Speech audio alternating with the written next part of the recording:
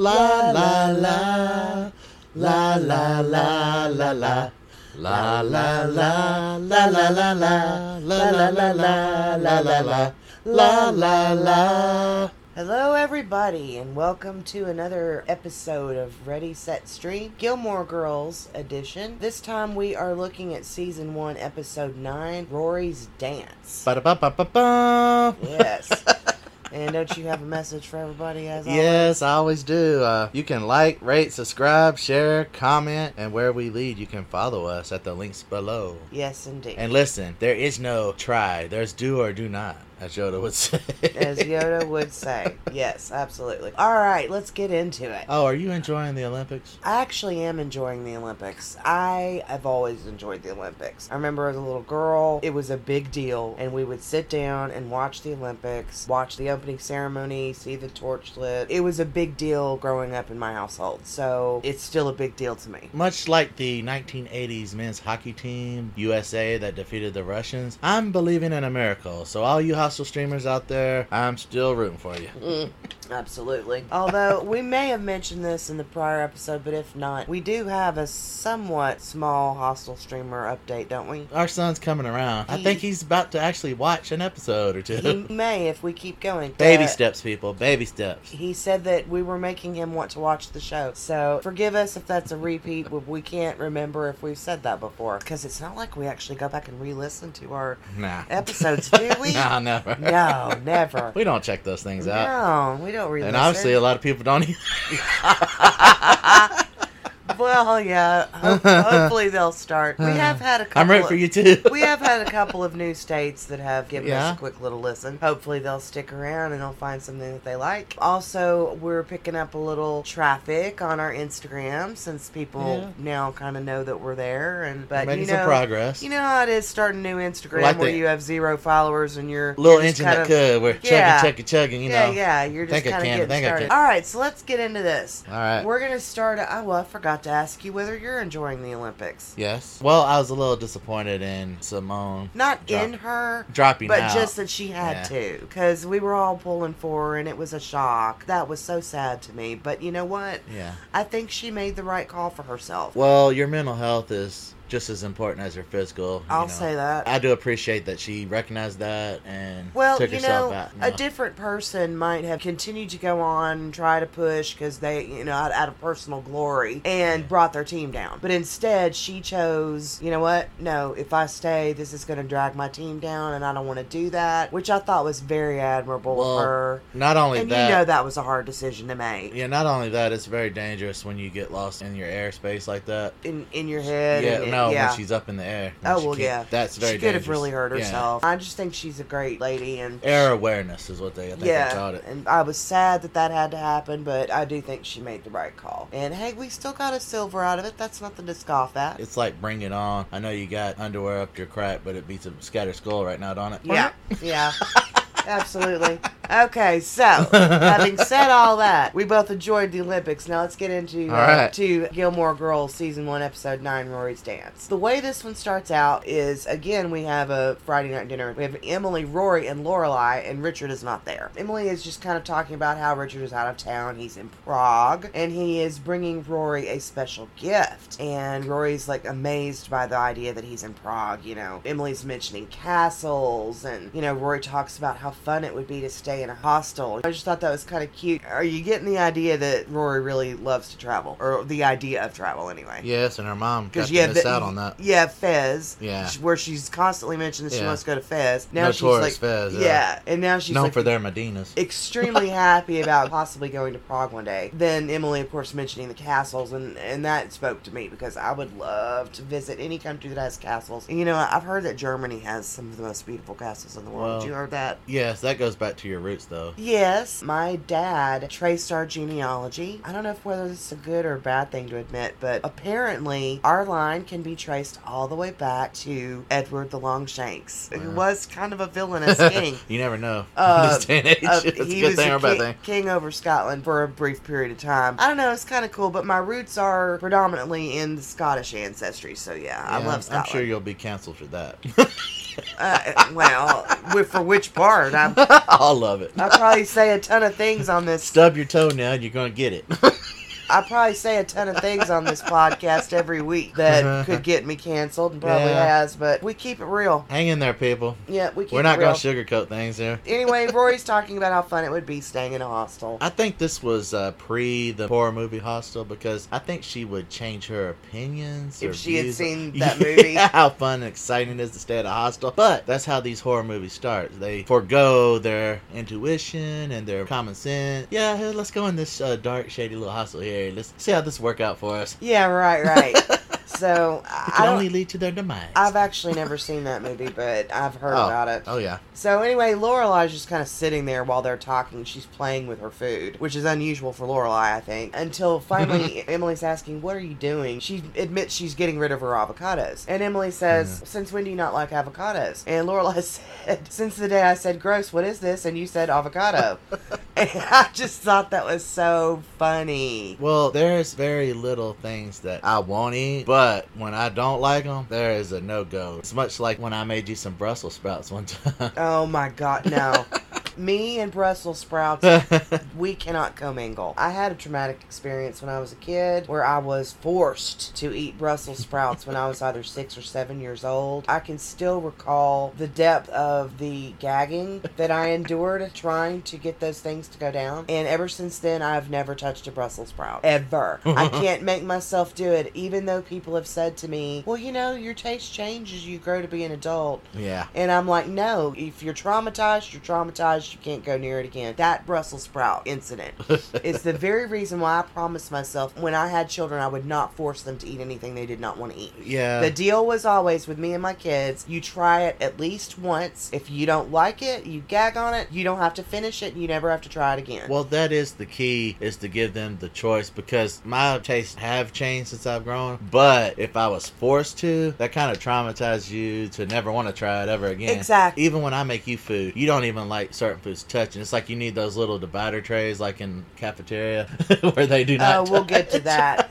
You know, the funny thing, though, is that by doing that with my kids, they actually eat things that I still don't like. Yeah. They did the deal. They tried it. They liked it. So they keep eating it to this day. One example for me was I hated pumpkin pie when I was younger, but as I've matured and my taste buds have grown, I really enjoy pumpkin pie now. We all have stories like that, I think. So at this point, Emily gives up on Lorelai after the avocado conversation and turns back to Rory. She's asking her all about the winter formal at Chilton. And Lorelai's taken by surprise a little bit that there's a formal, and Rory's taken by surprise that Emily even knows about it. And of course, Emily refers to being a reader of the Chilton newsletter.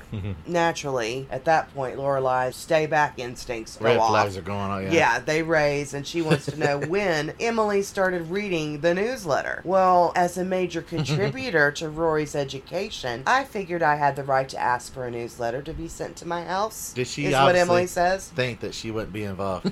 Yeah, you gotta wonder if Lorelai kind of thinks things through at times. So Emily gets up and actually goes to get her copy of the newsletter in the middle of dinner. And I'm like, okay. And Lorelai, of course, sitting there still amazed, asking, are you serious? Oh, yeah. You're really gonna go get this? Emily's like, and it's a good thing, too. Since you don't bother to read yours, one of us should be up to date on the goings-on at Rory's school. So, of course, Lorelai insists that she does read it. And Emily, of course, is very skeptical, as she always is. Lorelai maintains insistence that she does read it. Emily is so skeptical that she feels the need to actually quiz Lorelai about what was on the cover, just to prove that she actually did read it. And Lorelai's like, it was a picture of a really rich kid in plaid.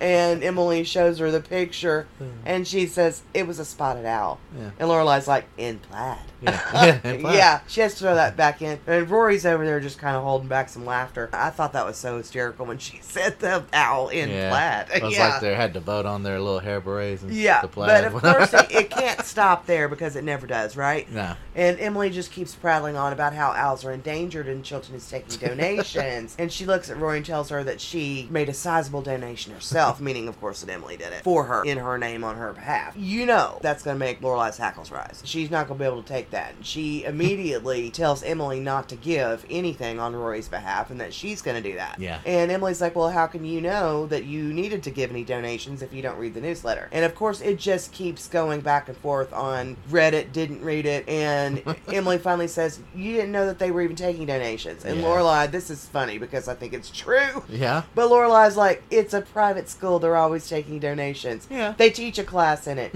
I'll get them next time. And Emily's like, well, what about the owls? Lorelai, they'll live. And Emily was, well, apparently they won't, dear. That's why they need donations in the first place. Yeah, all of them are philanthropists anyways. But Emily's just one of those people that you're just not going to win the argument. No, so just you concede. just concede and shut up. Hey, don't worry about it. Yeah. So at this point, Lorelai decides to let her mother win, because where was it going to go? It was just going to keep going. And she asks Rory about the formal that's coming up, and Rory doesn't seem interested in wanting to go. You know, why is that? Both surprised and not surprised. Emily, of course, immediately insists, well, that's nonsense. Of course she's going to go. And Lorelai's like, not if she doesn't want to go. Naturally, Emily cannot understand why she wouldn't want to go. Her mother does, because she knows her more. But yes, she does know her more, but I was a little surprised that Emily didn't understand after the whole birthday party thing. Obviously, she's forgetting she didn't get that the Rory, message. she's forgetting that Rory is not BFFs with the Chilton kids. She didn't get the post-it on that. No. But Rory gets up to go get a drink, and at that point, Emily takes the opportunity to lay the blame on Lorelai and ask her what she said to Rory, which, of course, baffles Lorelai. And Emily thinks that if Rory doesn't want to go, obviously, it had to be something that Lorelai did. Number one, I do think that's kind of an unfair statement, but Lorelai says, Mom, I promise. All I ever said to her about dances is that you go, you dance, you have punch, you eat, you take a picture, and then you get optioned off to a biker gang from Sausalito. Well, as usual... She better not be riding no motorcycles. No. Lorelai has anything to say about it. No. Because if you're going to throw your life away, you better have my motorcycle. And that's a double meaning, as we found out. Yeah. No more motorcycles. And in case you weren't listening... like Mommy Dearest there, but motorcycles ever! Yeah, right. No more motorcycles ever. Yeah. As usually, though, Emily doesn't like her joke. Lorelai has to insist that she didn't say anything to Rory to get her not to like dances. Yeah. And if Rory isn't into formals, that's her own thing. And for once, she actually asks her to drop it, please. And leave it. Honestly, I'm not sure that I've ever heard Lorelai actually say drop it before so definitively to her mom, and I actually thought it was kind of refreshing. Yeah, she's got a toot with her before, like Emily addressing her, but never like this. No, never telling her to this level. Drop it. Yeah. So they both go back to their food until Emily sees her picking a tomato off her plate and asks what's wrong with the tomato. And Lorelai says it was fraternizing with the enemy. Oh yeah, that's like the which little trays. Which of course must mean the avocado. That's like the little trays I was talking about where you don't want anything touching. I got to get you the cafeteria trays. It is very much like me. You will bring me a plate. It's got multiple different veggies on it. I have to separate. You will pile them all where they're touching and piled on each other, and I have to spend time separating them into their own little piles, and you're like, it all goes to one place. Well, I'm like the military. Just slop it down, consume, and it all mixes eventually. It all goes to one place. Yes. And my philosophy to that is, well, yeah, it all does go to one place, but I want to taste each thing as it does go down, so I don't want it commingling, you know. And, you know, I eat in like 5 minutes. I guess that was where I learned it. So I'm picky like Lorelai Eating on the fly, Get it down and go. Yeah. Move. Like the Renaissance man. Eat now, digest later. Let's right. go. So Lorelai and Rory are finally driving home, and Lorelai decides that she wants to kind of question Rory a little bit about why she didn't mention the dance. I think she already knows, but yeah. She's got a pull reason. It out. Yeah, she wants to admit what's and wrong. Rory just immediately states that she's not going. And this is where I kind of paused, and I had to think. Although Lorelai may debate with her mother over things like this dance, she actually does take in what Emily has to say. Yeah. Because I see that even more with events that happen later in this episode. You can see it here a little bit because she's asking. So she did hear what Emily said, and even though she argued with her at the time, she's trying to get to the bottom of this and encourage her to go if that's what she wants to do. Yeah, Rory will call her out on it later. We'll see that. She asked her, why is it that she isn't going? And Rory just says that she hates dances. Lorelai is very quick to point out, though, that she's never been to one. And it's like pulling teeth to get Rory to engage in this conversation, it seems, but because she says so. And Lorelai's like, so you really have nothing to compare it to, Yeah. How do you know you don't like dances, in other words? Long Duck Dong had more experience than she did. Yeah, absolutely. But Rory insists that she can imagine it. Yeah. And Lorelai's like, well, that's true. However, not really. Since you've never actually been to one, you're basing all of your dance assumptions on one midnight viewing of 16 Candles. There's the donger. Uh-huh. And again, Rory says, so? And Lorelai's like, well, so you should have a decent reason for hating something before you really decide to hate it. And, it's a good point, I think. Trust me, Rory says, I'll hate it. It'll be stuffy and boring. The music will suck. And since none of the kids at school like me, I'll be stuck in the back listening to 98 Degrees, watching Tristan and Paris argue over which one of them gets to make me miserable first. Yeah, I like 98 Degrees. Yeah. They're actually a really good band, I think. Or were. A shame they broke up. Yeah, I think Nick Lachey was the talent there. We remember we watched They were all great singers. The Newlyweds with him and Jessica Simpson. Yes, oh my Lord. Is it chicken or tuna? Yeah, that was so funny. Chicken of the sea. But she said this is chicken of the sea. Yeah, does that mean it's chicken or tuna? He tried to tell her to tone it down in her singing, and she's like, you don't like my singing? I was like, well, he had all the talent. He was just trying to help her. I mean, they're both talented, but I will say he is a phenomenal singer. Yeah. He can do things between with the his two voice. of them. Yeah. And you really enjoyed their Christmas song, don't you? Oh, I love their Christmas album. Oh my God. If you do not have their Christmas album and you enjoy listening to Christmas music that's kind of it's not the traditional type of Christmas song, definitely give the 98 Degrees Christmas album a try, because If Every Day could be Christmas. That's a great song. Their rendition of Silent Night was beautiful. Just give that album a try. Get the band back together, boys. Yes. Yeah. Bring it back. So Lorelai says, okay. Or it could possibly be sparkly and exciting, and you'll be standing on the dance floor listening to Tom Waits with some great-looking guys staring at you so hard that you don't even realize that Paris and Tristan have just been eaten by bears. Now, I like Tom Waits, too. I do like Tom Waits. Missing You, and then he was with Bad English, Every Time I Think of You, When I See You Smile is another one I like. He's been in several different bands. Yeah. Yeah, he's a great singer. Since Lorelai had mentioned a great-looking guy that she would be with, Rory's like, well, what guy? And she said, I don't know, maybe the guy who hangs out on our trees all day waiting for you to come home. And Rory says Dean does not hang out in trees. That reminds me of where Lorraine was asking George at the dinner table, yeah, what was that? Bird watching? And George was like, what? What, Lorraine? What? Tried to ignore it. Yeah. Yeah, peeping Tom. Yeah, so he was being a peeping Tom. She's kind of calling Dean out as a stalker here, like George little McFly.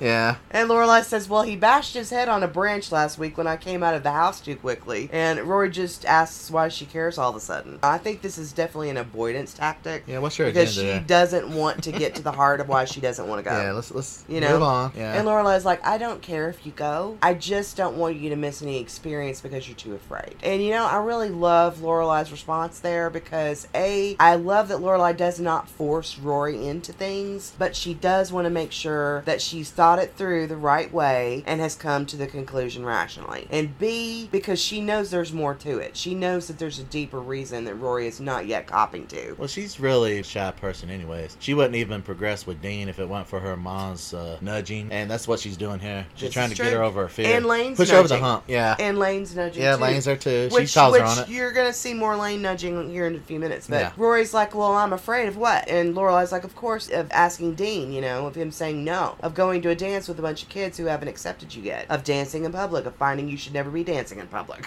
Yeah, I think she wouldn't have fared well with the Sadie Hawkins idea either. No. That's kind of like what she's having to do, though. Have to go ask the boy to the dance. But not in her school. I get that. But yeah, she wouldn't have fared well with that situation either. Well, Rory finally admits it by basically saying, okay, I get it. And Lorelai's like, listen, I know you're not Miss Party Girl and I love you for that. But sometimes I wonder, do you not join in because you really don't want to? Or because you're too shy? And if the reason you don't want to go is because you really don't want to go and not because you are in any way afraid, then this is the last time I'll mention it, I promise. Yeah, there it is. And again, I just love this about Lorelai because she's not imposing her own wishes on Rory, living vicariously like a lot of parents like to do, but she's making sure that her kid knows the opportunities, has them, and if she doesn't want them, she won't force her to go after them. Yeah, that was her issue with Chilton in the first place. That's an understatement, Miss Party Girl, because she's all about the books, the studying. There's no time for her. No downtime, no fun time, so she needs to get a life out. Absolutely. That's basically what she's saying. So after Lorelai says that to her, Rory finally admits that there is another reason, which is that she doesn't have a dress.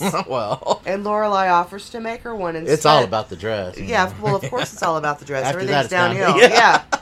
So Lorelai offers to make her a dress, and suddenly Rory starts to look a little excited when she says, "Really?" He's perked up a little. And, once Lorelai sees that spark of interest in her, she's like, "We can get you new shoes, new earrings, have your hair done." And Rory's like, "You won't think I'm an idiot?" No. And Lorelai says, "Depends on what hairstyle you choose. This dance could be great for you." She's leading the horse to water. Yeah. Will she make her drink? Let's find out. So it took Lorelai having to go round and round the mountain Yeah. for a little while, but she finally dug it out of Rory what the two reasons She dangled were. that carrot just far enough. Exactly. So then we have Lane and Rory walking in the snow down the street, and Rory is arguing that Dean's going to say no if she asks him to the dance. Yeah. And Lane doesn't think so. This touches off a debate on whether Dean is actually Rory's boyfriend, because Lane doesn't think there's a point to having a boyfriend if you can't get them to take you to a dance. Yeah, he's into her. Yeah, he will. Of course. And at that point, Rory mentions that he's not her boyfriend. Lane's like, "Well, what is he then?" And Rory says, "He's my gentleman caller." And I thought, wow, okay. Yeah, he and would beg to differ that. Yeah, and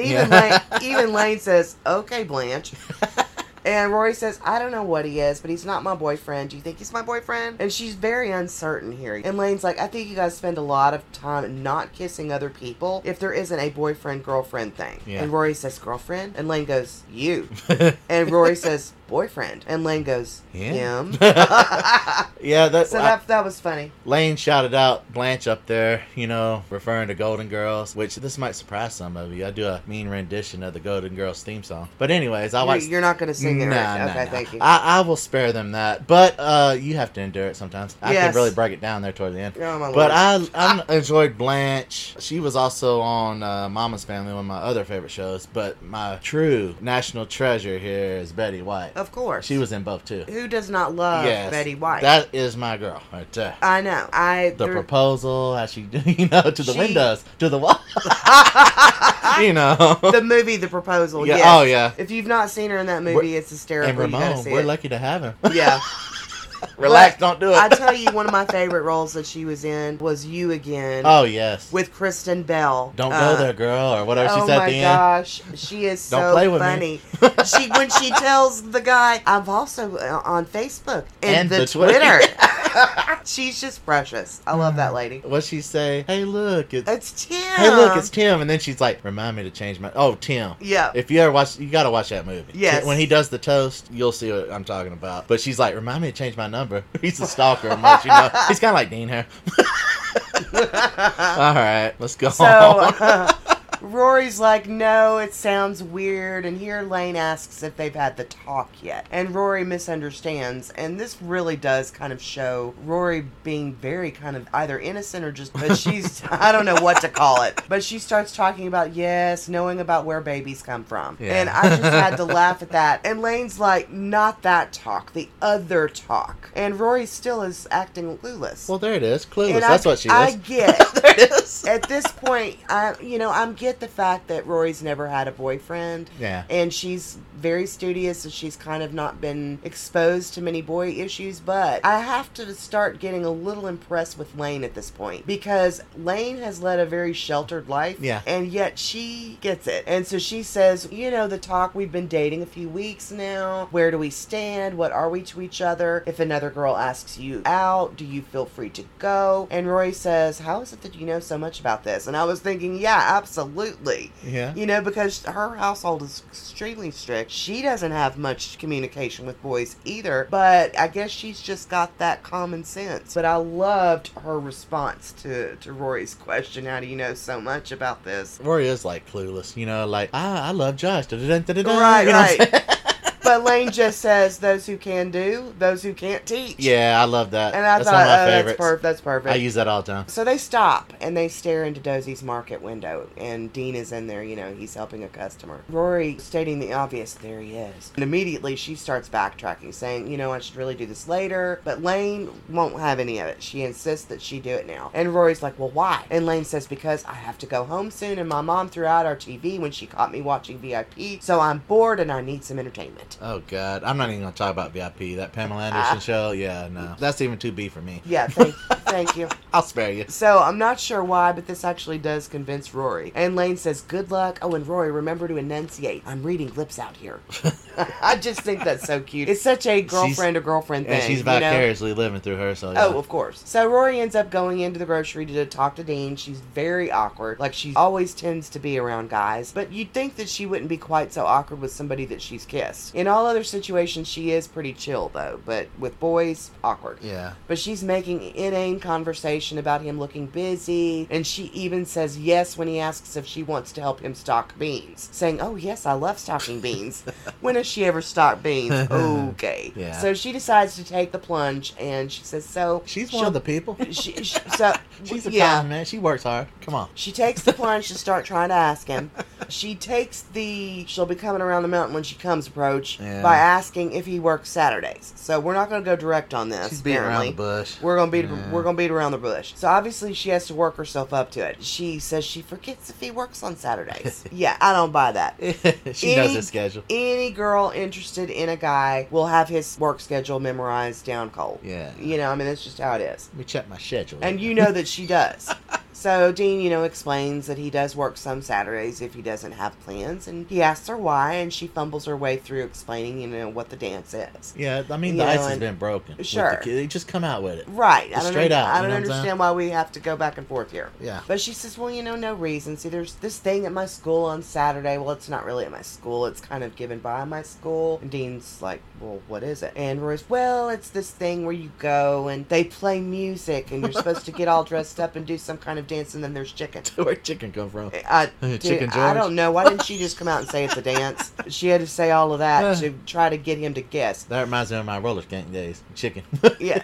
Well, he goes, chicken? And she says, well, I don't know if there's chicken. But at these kinds of things, they often serve chicken because it's probably cheaper and people eat it. So the logic behind the chicken choice really isn't that bad. So she wasn't talking about the game chicken. She was talking about the entree chicken. Yeah. Okay, I got that straight. And Dean says, I'm lost. And yeah, I was lost too. That's what I'm saying. Yeah. I thought she was talking about game or food. What's going on? Finally, she says, it's a dance. And he's like, ah. There we go. Just come out with it. Just come out with it. And Rory's like, it's not like I'm dying to go or anything. So she's backtracking already. But it is a new school, and being part of the social activities is really important in Chilton. Dean's like, are you asking me to go to the dance with you? And I thought, kudos to Dean for being perceptive here. He saw through it all. He knows that she wants to go. But she's playing demure and acting like she doesn't. But he knows. Dean's like Rory on North and South. I'd rather you just came straight oot with it.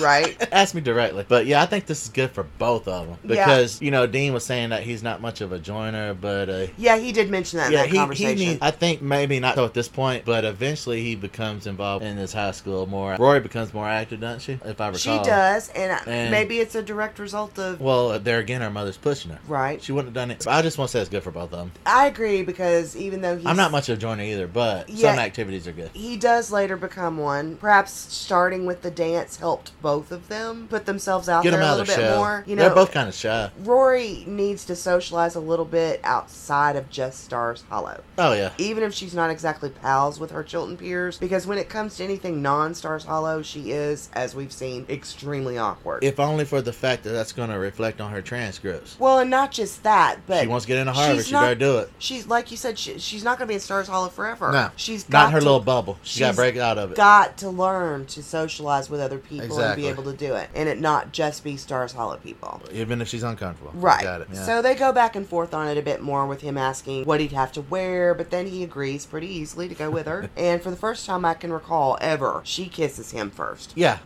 She got carried away with herself there. And then she goes... She got beside herself. Oh, yeah. She couldn't contain it. When she goes back outside to Lane, she's giving her a thumbs up. Yeah. So... And they squeal and jump for joy. Right. Run off. Yeah. They do the girlfriend celebratory dance. Yeah. So then we are at the house. Lorelai is making a dress for Rory as promised, using a dressmaker's dummy. So she's got this very pretty dress that she's made, and she's making some modifications. While she's bending down, she falls over, brings the dummy down on top of her. Yeah, that thing must have weighed a ton. And it seems to hurt her back, but when she gets up, she's really kind of holding on to her back. Well, it's a wooden dummy, right? That's one of them old heavy. school dummies, yeah. The doorbell rings while she's kind of oohing and awing lipping. You know, she's going, oh, oh, oh, you know. Yeah, I've been there she's lipping. making the ouch What noises. I do to myself. Yeah, she's making the ouch. making the ouch noises. Yeah. So it's Suki at the door, and she asks what's wrong, and Lorelai's like, I know, Rory's dress made a pass at me, and I think I pulled something getting up. I thought that was a funny way to put it. So Suki has her sit down. She pulls out her purse, and there's like an apothecary of medication in there. And she starts calling out names like Vicodin and Percodan, etc. And you know, at first I really wondered why the heck would Suki have so many medications like that. And then I remembered, obviously, yeah, this is Suki, and given her propensity to injure herself, she probably has been given and prescribed this medicine for all of her various kitchen injuries and chopped off fingers and whatever. Yeah, she's always got a Band-Aid. But even still, a walking pharmacy, that's not good. She needs an intervention. Somebody needs to come in and say, hey, let's get all these meds out. We gotta get you in some help, you know. Right. Whatever. So she finally settles on a mild muscle relaxer for Lorelai. And the phone rings just as Suki has left. And with the dance coming up, obviously, you know it's Emily calling. And she remarks that Lorelai sounds terrible when she answered the phone. And she kind of does sound like she's in pain, but she doesn't want to admit it. Let's pal it on. She's like, I'm fine, Mom. I just stubbed my toe. And Lorelai's like, okay. well, maybe you should get rid of some of the clutter in your living room. And Lorelai's like, maybe. And she says, that room is a hazard. And Lorelai says, you know, I've seen the light. Everything goes. What else have you got? I just thought that was a funny line because it's another one of those, I can't win this. I'm just going to put a stop to it right now. That's just Lorelai being Lorelai. What can I do to make it stop? So Emily talks about how it's just killing her that Rory is not going to the dance. And I thought it was funny that Lorelai did not immediately jump in to correct her, but just says, Emily, it may seem frivolous and silly to her now, but believe me, these are the kinds of experiences that you really regret missing later. Lorelai, okay. And again, she's just dragging this out for her mom. You know, Emily's going on, she's right. She's right.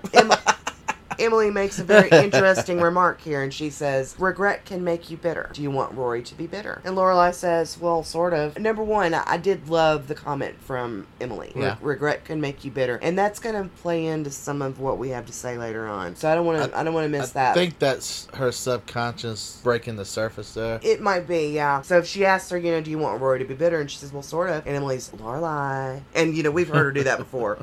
Lorelai. And Lorelai says, what, Mom? She can make some cash off of it. Become a crazy Oscar Levant, a kind of celebrity, go on talk show, heckle Regis. And Emily's like, I wish you would take this seriously. And finally, Lorelai says, Mom, Rory's going to the dance. There were two things about this for me. Why did she let her mother go on so long before correcting her and letting her know that Rory was going? I think she was just wanting her to get to the point. She knows she's got an agenda, so I guess that's kind of her way of torturing her a little bit. Right. Well, my second thing is, let's talk about Emily's remark about regret making you bitter. Yeah, like what do you think about that? Yeah, like I said, it's kind of, I don't know if it's a subconscious thing. Maybe she's got some bitterness going on the way she's behaved. So Emily is, of course, immediately very excited that Rory is actually going to go. She doesn't say anything about how Lorelai strung her along, though. She's too excited. So she's just thrilled. She thinks it's wonderful. Lorelai mentions, yeah, I'm making Rory's dress right now. And this is what gives Emily pause. And she questions Lorelai on making the dress, like that's a horrible thing. And she asks, why? And Lorelai says, well, you know, so she'll look really ugly and people will point and throw rocks at her. And Emily says, why don't you let me buy her a dress? And Lorelai says, Mom, you were thrilled 5 seconds ago, remember? And Emily's like, you're not using the curtains, are you? Was this I thought that. Was this a reference to Gone with the Wind? Actually, I think it was. The character, if you'll recall in that movie, and for those who haven't seen it, the main character, Scarlett O'Hara, was actually played by a British actress named Vivien Leigh. And in the movie, she has to make a dress because she doesn't have the money at that point in the war to purchase one, so she has to make one, and she uses the curtains in one of their rooms of their house, and she makes what, to me, in my view, turns out to be the second most beautiful dress worn in that entire movie. And I thought, wow, that is a beautiful dress, so I don't know why it would be bad, you know, Emily making the comment, you're not using the curtains, are you?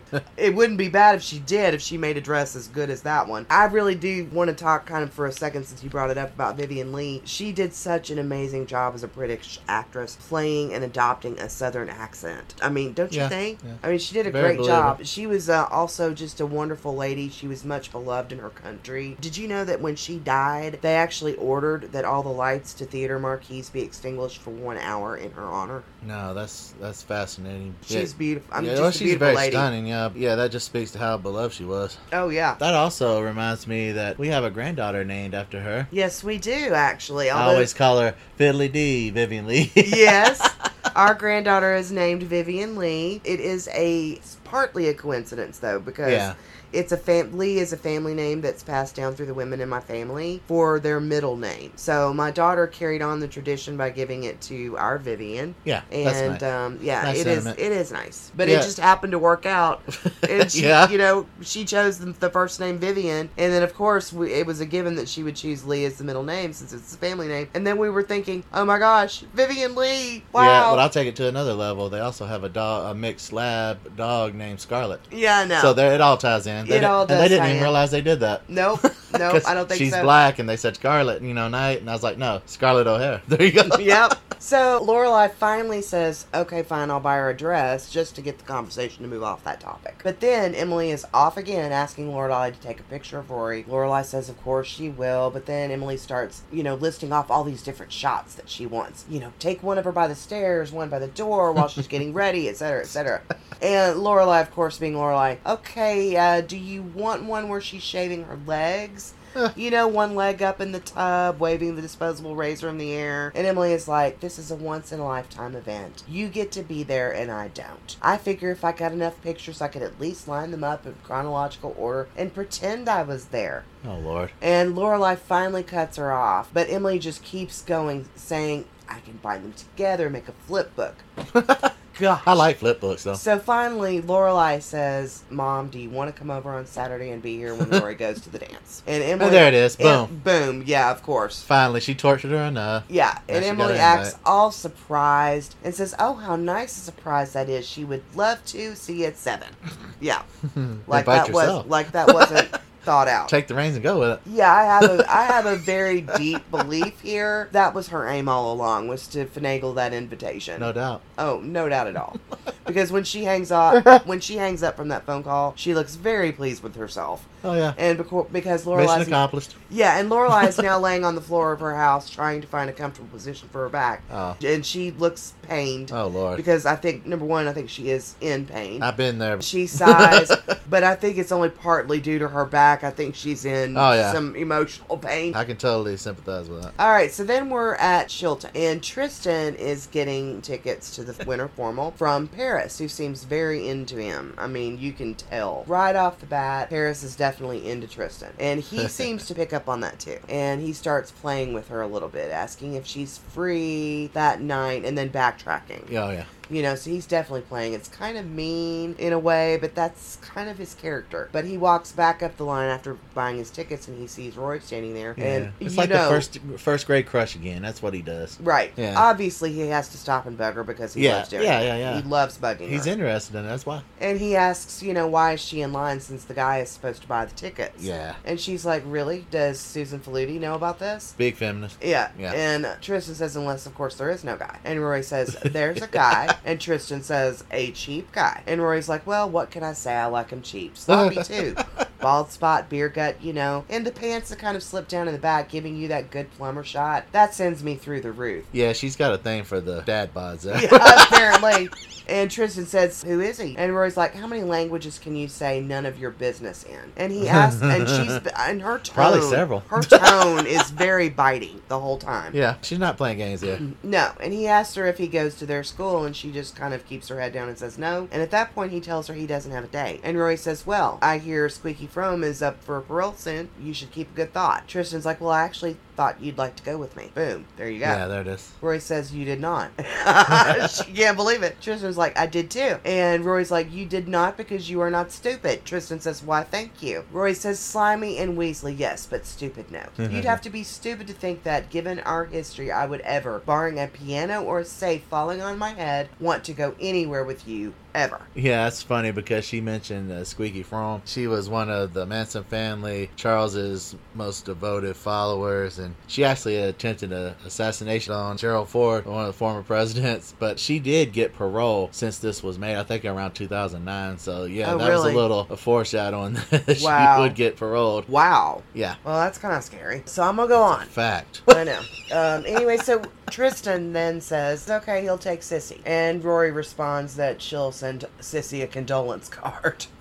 And okay, you know, I sort of get why Rory doesn't like him because he called her Mary a lot. But at this point, have you actually seen him be mean enough to her to warrant her being so harsh with him during this conversation? No. I mean, she could have just gotten away with giving him a cool brush off, but she really goes at him pretty hard in this conversation. Her tone is very, very biting, and she's kind of insulting. And I was actually kind of impressed with how cool, calm, and collected he manages to remain, because she's pretty rough. And I think, you know, I'm trying to think back to his behavior, and other than teasing her a little bit here and there by calling her Mary, where was the bullying? Where was the really true meanness? No, I think he just comes off as more annoying than bullying. Well, yeah, that's kind of, I mean, if he was bullying her, I'd understand. Yeah. At this point, I think Roy's just done with Chilton altogether. The social side, she don't have friends. She's got more enemies, and he's just hitting a nerve. He's just irritating her like a rash. Well, so his only... And I don't think she's has any feelings yet for him. I don't know if that's developing yet or not. It could be she's keeping her distance because of Dean. I don't know. There's several things that could be going on, though. Well, so his only parting remark is that Sissy won't be buying her own ticket. And I thought, well, okay. But at that point, Rory gets to the table and asks Paris for her 2 tickets. Paris treats her kind of rough, actually, for being mean to Tristan. Now, granted, she has not seen the rockiness to the Rory-Tristan dynamic herself, but I don't think she'd have behaved any differently if she had. But here is yet another person who thought that Rory was kind of hard on him at that time. But like I said, you know, she hasn't seen what's passed between them up to this point. Again, I have to ask myself, was he really bad enough to warrant such a harsh response from Rory? You know? Paris has witnessed, on a degree, some of it. The Marys and yeah. But she has her own thing for Tristan, so I mean, unless there was coming into play here. Unless there was some bullying that happened off screen, other than him calling her Mary and laughing a little bit. Well, we don't get to see the whole scope, so I haven't seen anything. Yeah. All right, so Paris actually accuses Rory of not really having a date, and that she'll probably come down with something and not show up. And Rory basically tells her that she doesn't want to wait for her change, and she just leaves. Her parting remark to Paris is that money makes people shallow. Yeah, we'll see how funny this situation is later. Yeah. So here we are at the house again. Lorelai's sitting on the couch while Rory's getting ready for the dance. The dress that Lorelai made is so beautiful. I mean, truly, stunning. I think it's gorgeous. Yeah. And even Rory calls it amazing. But she's wearing boots with it, which I think is funny. Suki arrives. It's all about comfort right now. Right. But she's like, doesn't she say something about get your toes numb? Yeah. Get used to the pain, She doesn't want to try to put on the toe-pinching shoes yet. But, you know, hey, women wear those shoes, and... You got to get used to it sometime. You got to break them in. Yeah. But Suki arrives. She's got tacos, burritos, you know, everything for Lorelai. Something for her to eat now, burritos for later. She goes off into the kitchen. You're a godsend. Yeah, and you can tell that Lorelai is in pain. You know, she's kind of sitting on the couch, cross-legged, in a very upright position, like she's trying not to move. And just so Lorelai doesn't have to get up, Suki does try to put hairspray on Rory's hair. But she ends up spraying it into her own eyes and then having to run off to the kitchen again. And Rory follows her to go eat. So that's just something Suki would do. Of course. When does Suki not hurt herself in some fashion? But just then is when the doorbell rings, and since both of them are in the kitchen and Lorelai's trying not to move, she just calls out, "We're in here." And Emily walks in and she says, "We're in here? That's how you answer the door?" And Lorelai says, "Well, I was all out of saran wrap." And, you know, of course, Emily decides she's going to ignore that remark. And she just wants to see Rory, and so Lorelai, you know, says she's in the kitchen. Yeah. And Emily thinks, oh, well, that's perfect, because then I can have my camera ready for when she comes out. So she starts getting out her camera. She starts discussing lighting and you know, how she's going to take the perfect shots, blah, blah, blah. Lorelai calls Rory in for the picture. Sorry to ring your delusions there. Yeah, and out comes Rory, still in her boots, and she's wearing a bib at the collar of her dress, and she's eating. Pigging out, yeah. Yeah. And Lorelai tells her, lose the bib, put her shoes on, and come back because Grandma wants to take the pretty picture. Let's stage it. Yeah. And so she smiles and obliges. She goes back in the other room. So while they're waiting, Suki comes in saying that she's leaving, and she's got her eyes kind of squinted and almost shut, if not completely shut, where she sprayed herself with the hairspray. And, you know, Lorelai's even like, you can't drive like that. And she's like, I'm not driving. She walked her, and she's looking to the right of Emily when she says that it was so nice seeing her again. And I'm just like, yeah, okay, Suki. As she's leaving, she tells Lorelai to give her a call if she needs help getting up the stairs or anything. Yeah. And And Lorelai is shaking her head at Suki. Of course, Suki can't see that, but she's shaking her head. Yeah, like she's looking off. Don't say that in front of my mom. You know. Yeah. And I kind of wanted to know, why would she not want Emily to know that she was hurt? What do you think? Well, one, she didn't want her to hang around, I don't think. She didn't want her to stay. You think that's all it is? Well, maybe. And she didn't want her to seem weak in front of her mother. I don't know. There's a lot of things going on. I hadn't thought of that. Yeah. Okay. Suki's gone. Emily picks up on what had been said. Of course she does. And she asks why she would need help. Instead of answering, Lorelai just calls for Rory again. But Emily is eyeing her and suddenly asks her, why are you not moving? And Lorelai tries to say that she's just comfortable. Yeah, get up. But then Emily flat out asks if she's hurt. Yeah. So she admits that she has a back spasm and no big deal. And Emily won't let that go, though. She keeps questioning. But at that point, Rory does come out and she looks all nice. She has on the proper shoes. Yeah. So Emily starts taking all these pictures, And finally she says, I'm so glad that you decided to buy her a dress.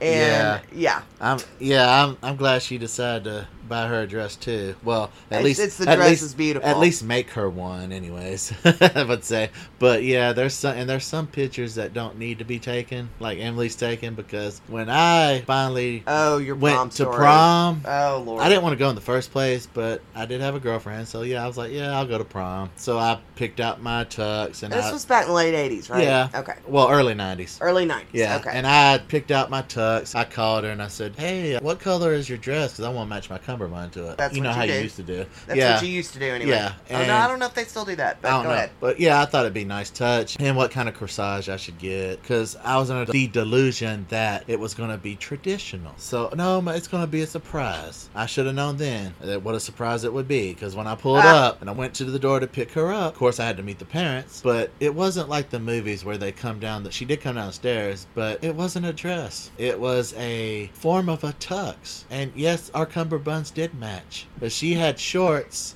with fishnet stockings and like platform high heels black shoes, and it was like a vest. She was trying to go hybrid with it. Yeah, it was almost a kind to Halloween. It wasn't as slutty, but you know how women have an excuse to dress slutty on Halloween and not be judged for it, as per the Mean Girls movie. Yeah, that's a direct quote from Mean Girls. Yeah, just kind of like that, not quite, because she did have the sleeves and such, but she had the corsage had to go on her ankle. Wow. I could have done without. We had to take pictures, of course, outside. Look how good they look, the mother, blah, blah, blah. Here, the whole time I'm thinking of, where's my dress? Because it's one thing I agreed to go, but it's another thing to set me out like that. I was kind of embarrassed. I mean, if I was expecting that, fine. You should have gave me a heads up. Yeah, my prom was kind of stolen from me. So it wasn't quite that she dressed like that. It's that you had no heads up. So you were taken totally by surprise. Yeah, and besides the fact that if I was going to date a guy, not that there's anything wrong with that out there, people, but I would be expecting that. But no, I was going with my girlfriend. I expected a dress. A girlfriend who had never given you any indication that she wanted to dress like a dominatrix on your prom night. But she did always say that she was into this whole I want to be unique thing. So that was kind of a clue, I guess. She was expressing herself, yeah, which is fine. Not on prom. If she had given you a heads up. There's times to protest, there's time to do that, there's times to show out, there's times to be unique. That wasn't one of them. Just wear the normal fare. Dress for the occasion. Well, that was my sentiment anyways. And then there's another thing I can say back to that. I never told her I was upset. I just grinned and bared it, And here's the thing. Here's the key takeaway, though, for me. You are more of a traditionalist, apparently. Yeah. She wanted to be more unique. So y'all probably were not a good pair to begin with. No. Well, I did get my dress on my wedding day, though. Yes, you did. It because was a you very were with the beautiful right dress. person. Might I say. You finally got that moment Yeah. that you wanted. So honestly, there was probably nothing wrong with what she did. She just did it with the wrong person. Oh, yeah. And you were not the kind of person that appreciated that kind of thing. I'm sure she wasn't expecting me to show up in a dress. Touche. Touche for that. Just saying. But y'all were too different. Yeah. So it didn't work for you. Yeah, I'm the kind that... Whereas there's nothing wrong with what she did, or what she wore if she was with a guy who didn't mind that kind of thing. But you were expecting a certain type of thing. And we're getting to that in the next little scenario about how I was raised. So, yeah, you want to talk about your prom? Oh, God. I went to 3 different proms one year. And I had to ask, of course, my boyfriend to go with me to mine. And then he bought the tickets for that for me, which was nice. He bought them. Yeah. And then he took me to his prom. And then there was somebody else's prom that we got invited to and crashed, and we ended up going to their prom. So you didn't do the Sadie Hawkins. You let him buy it. He bought it. Okay. He offered. Yeah. And he stepped up. That's what I'm talking about. Back then, that's what you did. Well, yeah. The guy paid. And, we didn't do a limo because we weren't the limo type. Well, he had a sweet ride, didn't he? He had a pretty nice ride, though, to begin with. And he made a very nice, lovely evening for me. He took me out to this glorious, wonderful dinner. He was dressed nice. I was dressed nice. We matched because we were a good match. Yeah. He liked the same kind of things I liked. There were no surprises there. So, yes, I just want to round back to say that you did end up getting the type of girl that was right for you. And your old girlfriend probably has a guy who appreciates those individual, unique things about her. Yeah, it was like the Bret Hart in wrestling. It was the Montreal screw job for me on that one. It just wasn't the right thing for you. All right, so when Emily says, "I'm so glad you decided to buy her a dress," Lorelai and Rory kind of exchange a look. And at that point, a car horn sounds outside. And Rory's about to rush out to Dean, but Emily won't let her go. Yeah. She's like, "You do not go running out the door when a boy honks." And Lorelai tries to say, "It's fine, Mom. Really, it's fine." It certainly is not fine. This is not a drive-thru. She's not fried chicken.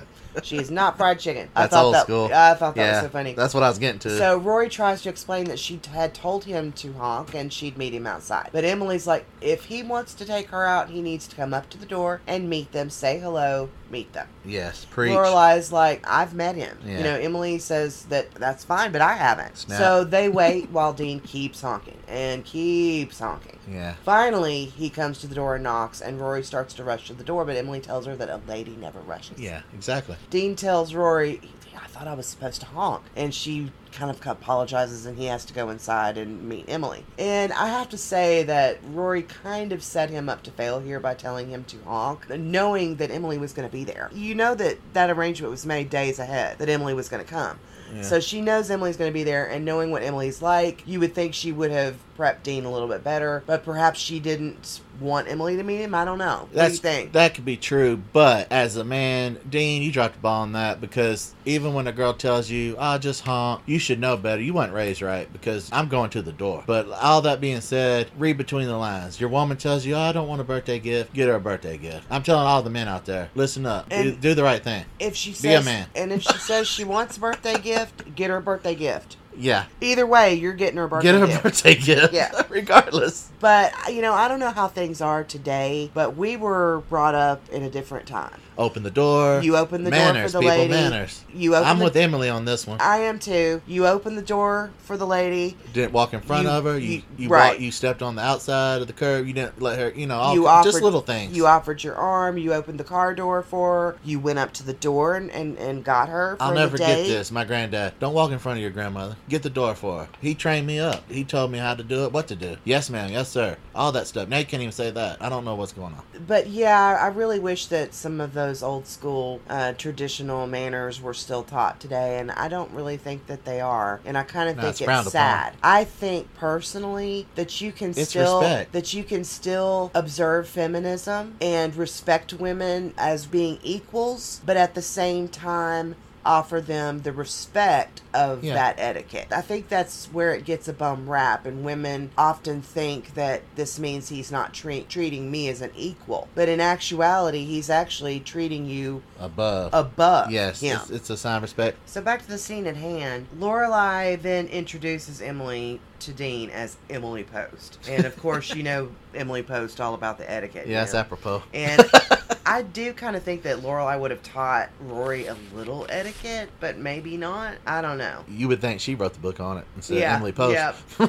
So after they've left, Emily starts grilling Lorelai about Dean, as you would expect. What does she know about him? Does he drink? That sort of thing, And Lorelai's like a fish. And Emily says, it's not a crazy question. Lorelai's, it's a crazy question, Mom, because if I had knowledge of him being a drinker, he would not be with Rory now. Yes, but... And Lorelai's like, Mom, please relax. Dean's a good kid. Rory's going to have a good time. You got your pictures, and tomorrow I will call you and give you all the details. So she drops it. But then she asks, what is Lorelai going to do? And she's, you know, like, you can't be left alone. And they argue over that a bit, with Lorelai actually going to great pains, no pun intended, to prove that she can move around, stand, whatever, so that way her mom won't stay. But in the end, Emily insists, no, I'm staying. Alright, so we move on to the next scene, and in this one we have Rory and Dean on the way to the dance, and Rory is already wanting to back out. She gripes about the Chilton kids. She asks Dean if he's familiar with The Outsiders, you know, the movie or the book, you know, The Outsiders.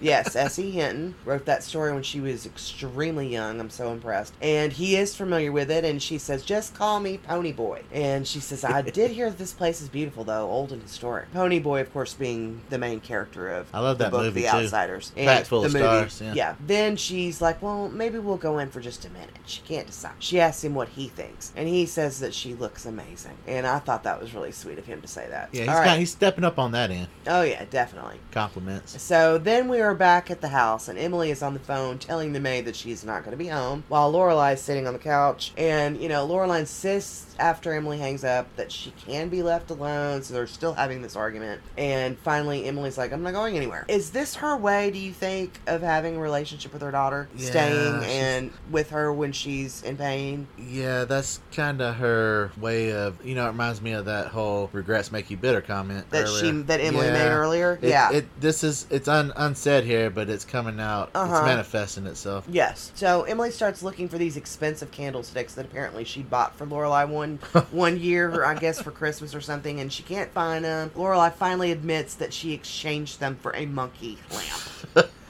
And Emily goes off about manners, how she once, you know, went to so much trouble picking up a beautiful gift, and Lorelai starts shrinking further and further into the couch, and then she starts complaining about her back in order to derail the conversation, you know. Yeah, I can't speak to that because I'm low. Yeah. That's something lower than I do. Yeah. I can't. I'm not with you on that, Emily. Because I've taken gifts, and got what I wanted.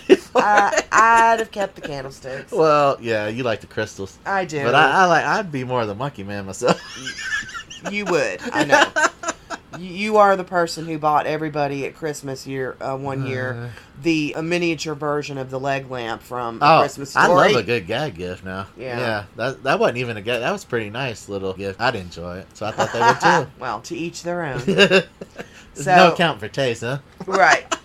So then the next scene is Dean and Rory finally have arrived at the dance. They start talking about slow dancing being okay. It's fragile. And Madeline and Louise are scoping them out. And they're talking, you know, they're saying that they were thinking of leaving, but one of them mentions having to wait for Paris. So Rory is forced into introducing them to Dean when they walk up. Two things about this that I want to mention. First, Rory introduces Madeline as Madeline and not Madeline. The very first time her name is mentioned in this show, they call her Madeline. And I remember at that time, several episodes ago, saying, I think at some point they quit referring to her as Madeline and start calling her Madeline. You've been vindicated. I'm vindicated. It's not the first time names have been changed to protect the innocent. I know. Yes. But I just wanted to point that out, that, yes, she was introduced as Madeline. Snaps for Shannon. And then thank you. Yes, I'll snap to myself. Second thing, this is finally the first time that Paris' other friend is mentioned by name, Louise. I mean, Louise has been there the whole time, but nobody's ever said her name. The second half of the dynamic duo there. Right. So now we know everybody's name. Yeah. Okay. We're all out there, people. So Louise immediately seems to be scoping out Dean and even flirting with him. Oh, that's what she does. Madeline is going on about Rory's dress, and Rory says that her mom made it, and Madeline's like, her own mother can't make anything except soup. She just keeps going on. Louise starts really talking to Dean.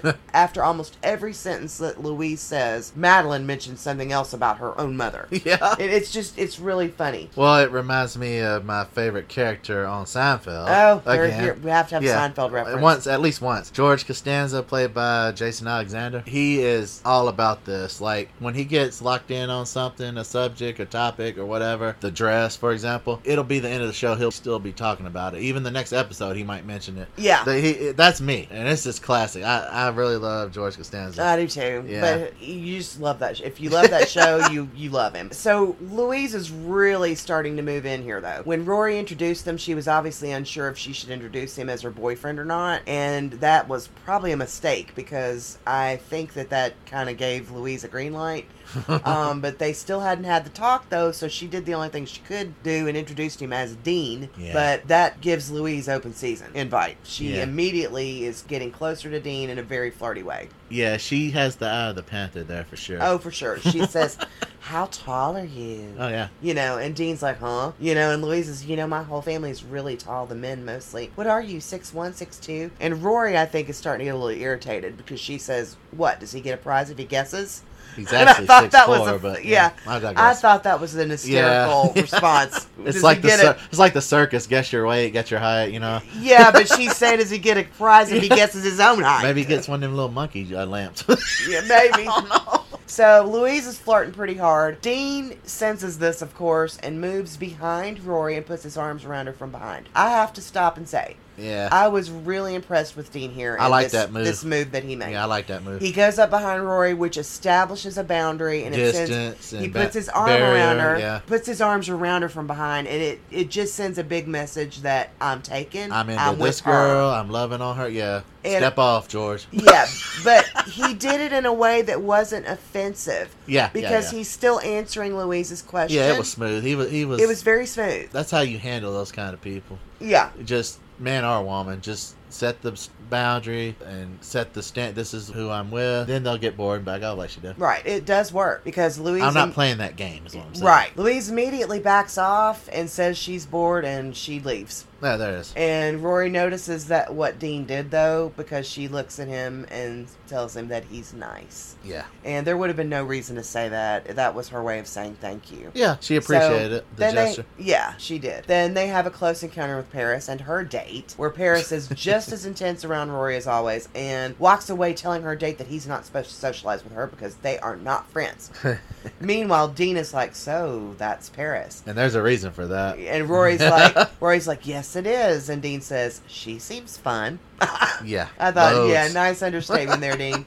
So they start to dance, and he just very sweetly asks her if he can kiss her. And then he does when she says yes. And I thought it was nice that he asked like that. He just didn't go in for the kill. He asked permission. Even though they he knows how she is in school. Even though they are kind of unspokenly boyfriend-girlfriend, a lot of the time, a guy doesn't think to ask, is this okay? Can I kiss you? And it was sweet of him to do that. I think it was nice. Dean is really scoring extra points for me. Well, he knows the environment he's in, too. Her school, her reputation. She's rich. Yes. She's worried about that.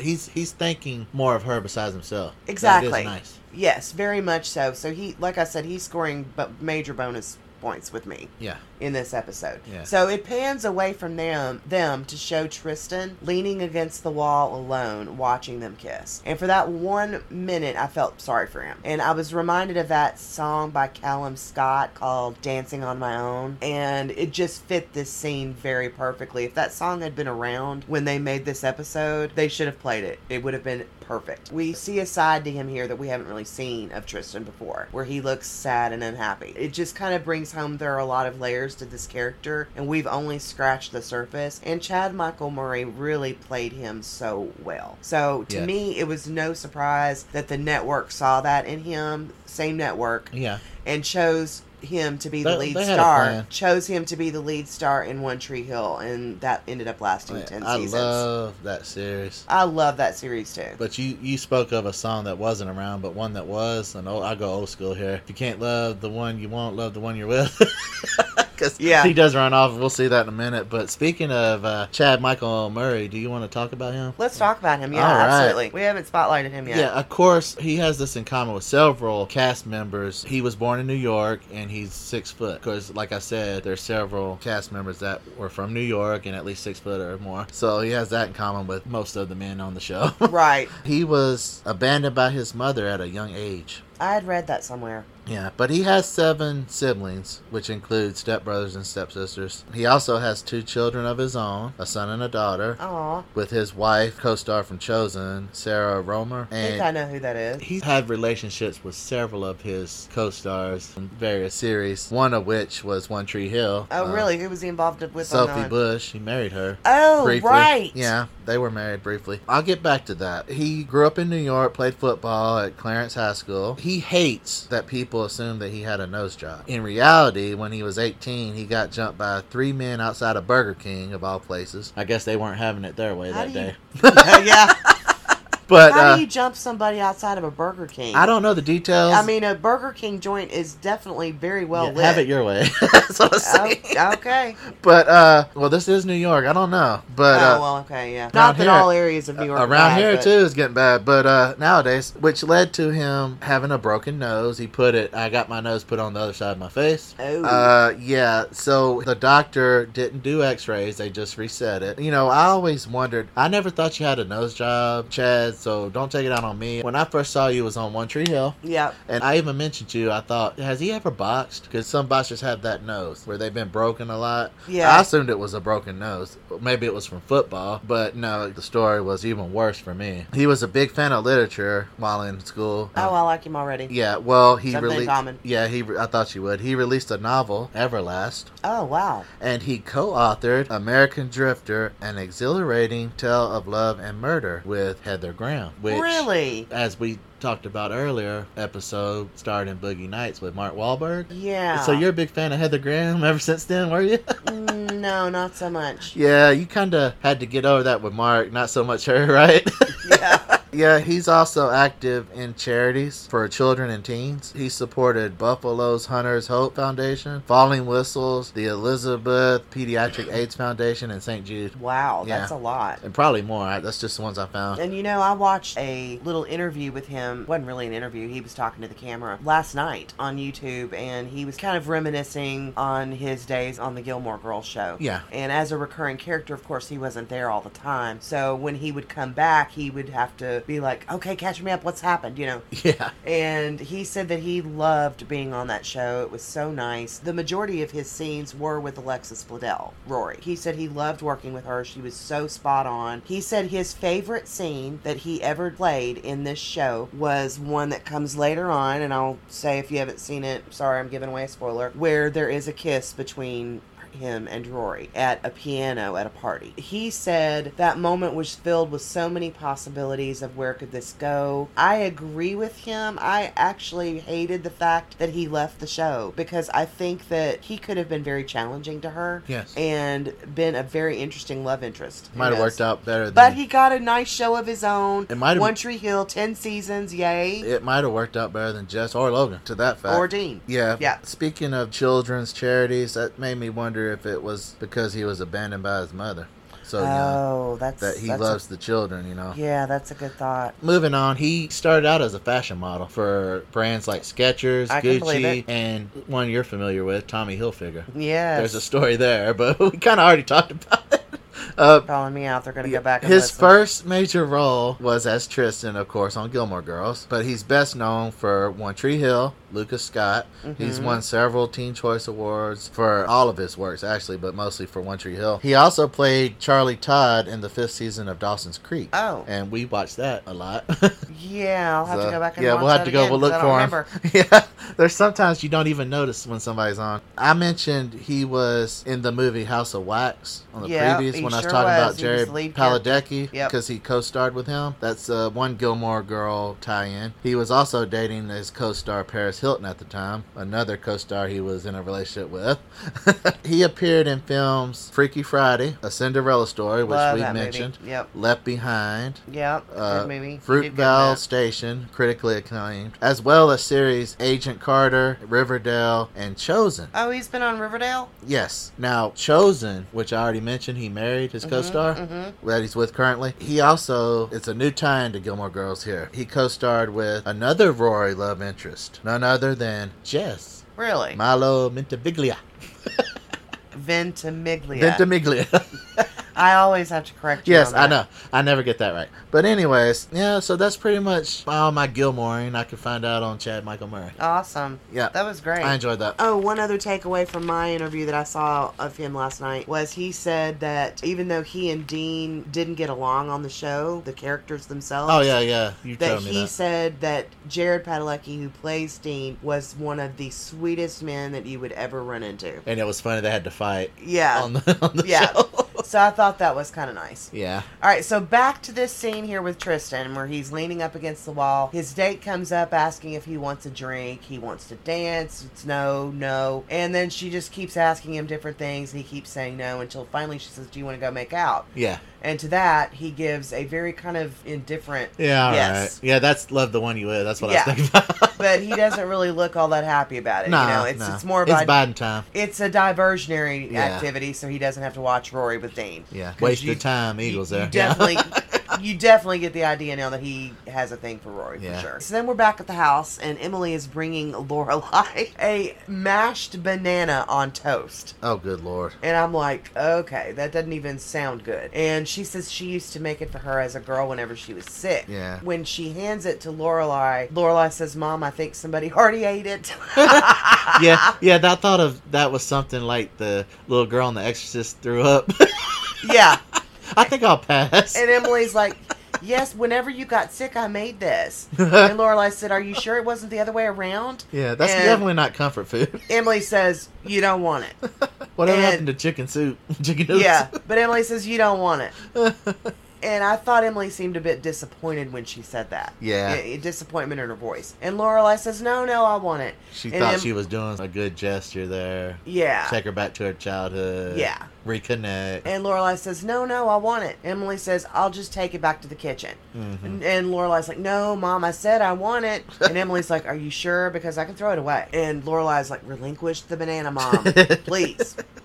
And I was like, okay, is this Emily... Release the Kraken. Is this Emily trying to make up for lost time here? Trying to get past that regret that she has? Yeah, it's and the fact that Lorelai accepts it, is that her accepting the olive branch? And does that mean Lorelai's liking this? Yeah, she didn't want that necessarily, but she wanted the connection, maybe, I believe. I kind of think it's both of those things. The bears are coming down a little bit. Yes, I think for both of them. She didn't expect this by letting her stay. She wanted her gone. Yes, but as the evening is progressing, it's starting to look like they're both kind of into this. Maybe it was for the best. It's progressing, yeah. Then we're back at the dance, and Dean goes away to get some punch for him and Rory. Paris's date talks to Rory after Paris has told him not to, because we're not friends, remember? He wants to know if Dean is her boyfriend. And again, because they haven't had the talk, Rory can't really answer that very well. And the guy asks her to dance. And Rory asks, isn't he Paris's date?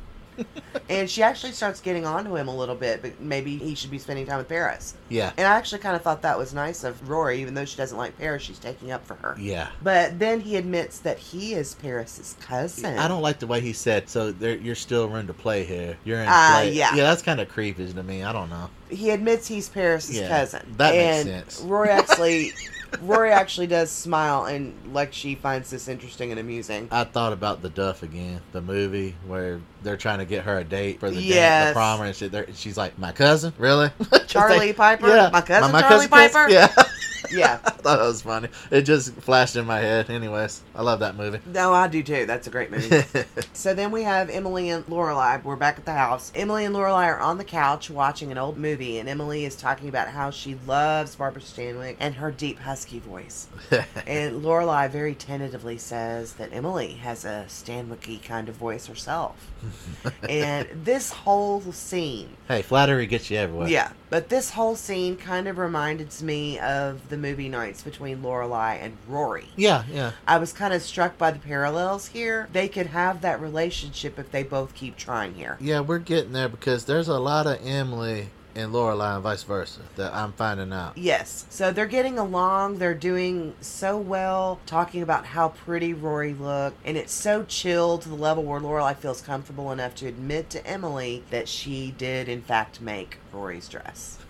And Emily says, you did a lovely job. And Lorelai says, thank you. And then Emily says, with Rory and the dress. Wow. My first thought was exactly what you just said, which is, wow. Yeah. I was shocked that Emily paid her such a compliment. I think it's the first time that I've ever heard her give Lorelai any compliment, and it was heartfelt. You could tell they're both really trying to get along and relate to each other in this scene, and it seems to be really working. Yeah, and it's funny because they're alone. She can let some of those walls down. Yes, absolutely. Both of them need to. That was my thought. Both of them need to, and they are. Maybe they need a long time. Well, yeah. So Lorelai wasn't quite sure what to say back other than thank you. They both seemed kind of awkward after that for a second, because this being nice thing between them is such new territory for both of them. Yeah, they're both taken aback a little bit. But Lorelai finally takes a bit of the smashed banana toast. Oh, God. And honestly, when she picked that up and decided to take a bite of it, it was almost like... Girl, don't do it. Well, I kind of took it, and this is just kind of just coming to me on the fly right now, but I kind of take the fact that Emily said that beautiful thing to her, yeah, and then she reaches for the smashed banana that she didn't want to eat. Yeah. And I thought that's her way of complimenting her back. Yeah, that was a tale there. Like, yes. And she takes a bite and hates it, unfortunately. And Emily scoffs and takes a bite herself. Yeah. And she's like, oh, it can't be that bad. And she takes a bite. The look on her and face. And the look on her face, she is horrified at the taste. Horrified. Oh, my God. And she said, it's terrible. I made this crap. Yes. Why did I do this? Yeah. So I just thought that was hysterical. Yeah, now if she offered her some fried peanut butter and banana sandwiches like the king used to eat, I'd be down for that. Yeah, Elvis. That's good. I've tried those. Oh, yeah. Well, for me... But you got to cook it the way the maid did with the Crisco. Honestly, though, for me, I don't even need the bananas cooked. Just cut a banana in half, down the line, stick it on top of some peanut butter between 2 slices of bread, and I will eat that. But it was all about that grease and fat. For I know. Him, Which led to bad things. Y'all, you guys are hearing what we in the South eat. So if you're not from the South, that is and you've never heard of a peanut butter banana sandwich, then you're probably like, oh my gosh, what are they talking about? Trust me, give it a try. It's like my cousin Vinny when he's getting his grits, and he's like, have y'all heard about the ongoing cholesterol problem in America? And he's like, whatever, slaps that lard down. Yeah. But he ends up liking the grits. Oh, yeah. I don't think he liked them al dente, but he liked them all right. He had never heard of grits before, but he ended up liking the grits. Give them a try. We're now back at the dance. Dean asks if Rory wants to leave at that point, and Rory thinks that he's asking that because he's bored, but he just really wants to go get some coffee and spend some time together. So she starts to get up, but Dean says for her to stay and he'll get the coats. Yet again, another score for Dean tonight on the gentleman front. I thought that was really sweet of him. Check. Yeah, but at that moment, Paris takes the opportunity to descend upon Rory, and she leans over Rory and attacks, asking Rory how many people she's told about her date being her cousin. And she goes off on it quite a while to where her voice pitch gets higher and higher, where she's practically yelling in Rory's face, and Rory's just staring back at her. And Paris says, now you can just go all over the school and just tell everybody that Paris Geller couldn't get her date to the dance. That she had no one, and since she couldn't just not come, she had to get her mother to ask her cousin Jacob to take her. And then she had to give him gas money and make him do it.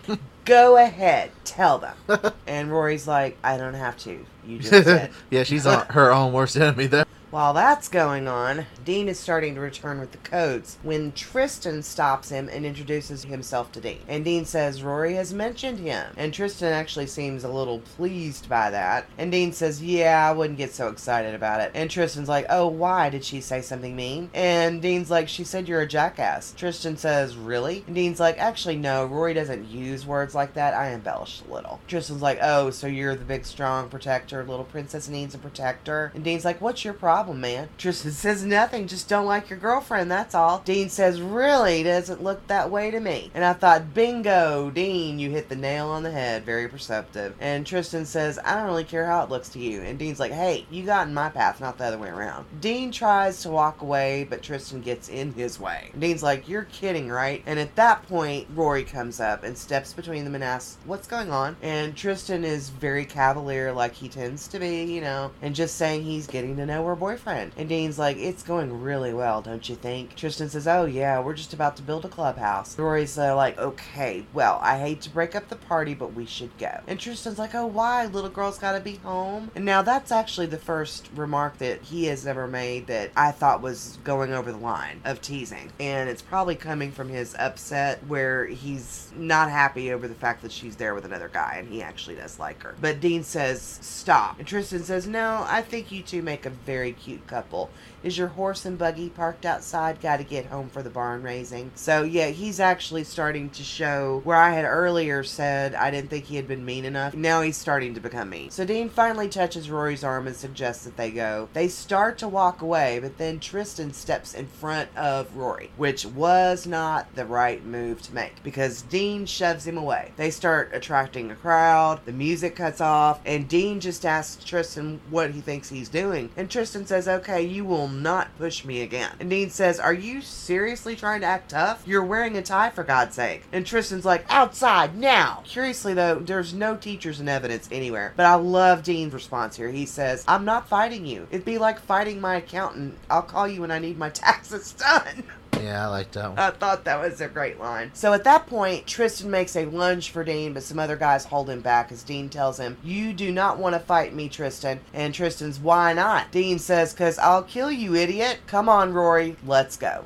So as they walk away, Tristan breaks free, but Dean turns around, gets really close up in his face, and says, you will not come near her ever again. And then he and Rory leave. And I thought that was a very well delivered line. It was not mean, it wasn't overly aggressive or being a braggart, just stating facts. And I was really impressed with how Dean handled this entire situation. Yeah, it was like the concert security company we had around here, Rock Solid Security. They had a shirt that said polite but firm. Polite but firm. Yeah, that's how he was. I mean, don't get me wrong, Dean was mad. And he did have a I'm mad voice, when he said that to him. But he also kept his tone very firm and just steady and strong. Stoic. Yeah, very stoic. So at that point, Paris tries to come up to Tristan and ask if he's okay. But he shrugs her off. And then Louise asks, did you really bring your cousin?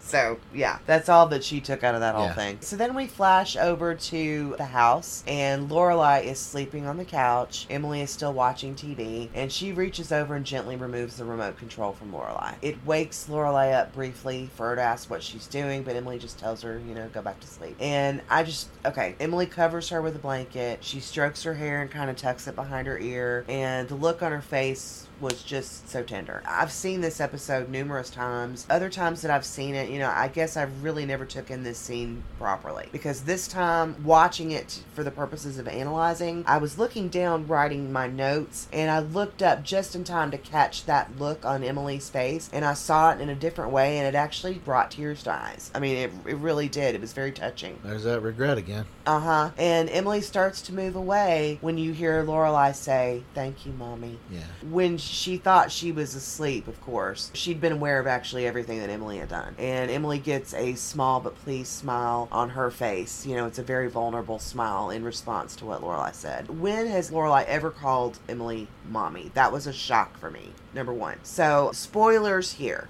Major spoilers here for anybody who has not seen the entire show. You may want to fast forward about 5 minutes. Alright, so Mark, you had made an observation earlier in one of the episodes. Very first time that Richard was out of town in Germany, Emily seems to behave much better with Lorelai when he's not around. And I didn't have anything to compare it to at the time, so I wasn't sure if you were right. But at this point, this is yet another episode where Richard's not here. And this is where I can finally begin to see that you may have a point there. Yeah, you're talking about when he was off with the Nazis. Yeah, that episode. Yeah, that episode. Yeah, that's when you said it. Yeah, she was more tolerable, I guess you'd say. When she's in A Year in a Life, when he's passed away and totally out of the picture, she completely changes. She drops all that lifestyle and facade, and she gets back to finding who she is. You're right. I think there was a later episode where Lorelai is actually helping Emily do Richard's taxes. And Emily mentions to her that she has a history degree that she doesn't use. She's always done what's expected. She does end up doing exactly that. She starts working at a whaling museum where she gets to, she gets to do all her history and lectures, and she really seems to, she gets really passionate into it about the blood spurting all over the place. Yeah. Like you said, she's let it all go. She lets the DAR go, all of her charity stuff, all of that stuff, she lets it go, and she pursues another life. She uses that history degree. Do you think that Gran, Richard's mother, this is in a later episode too, after Richard's mother has passed away, Lorelai and Emily are looking through Gran's stuff, trying to make sense of stuff for the funeral, and Emily finds a letter that apparently Gran, or Richard's mother, had written to him the night before his wedding to Emily. And it basically was saying that she did not think that Emily had what it took to be a Gilmore. Do you think she was right? Because she mentions Penelon Lott being a better choice for Richard over Emily. And I'm thinking to myself, do you think Penelon Lott would have been a better choice? because Emily had to make herself into what Richard needed. Yes and no. Two things here. Richard's mother underestimated Emily. She gave up her desires and conformed to what Richard wants. So actually,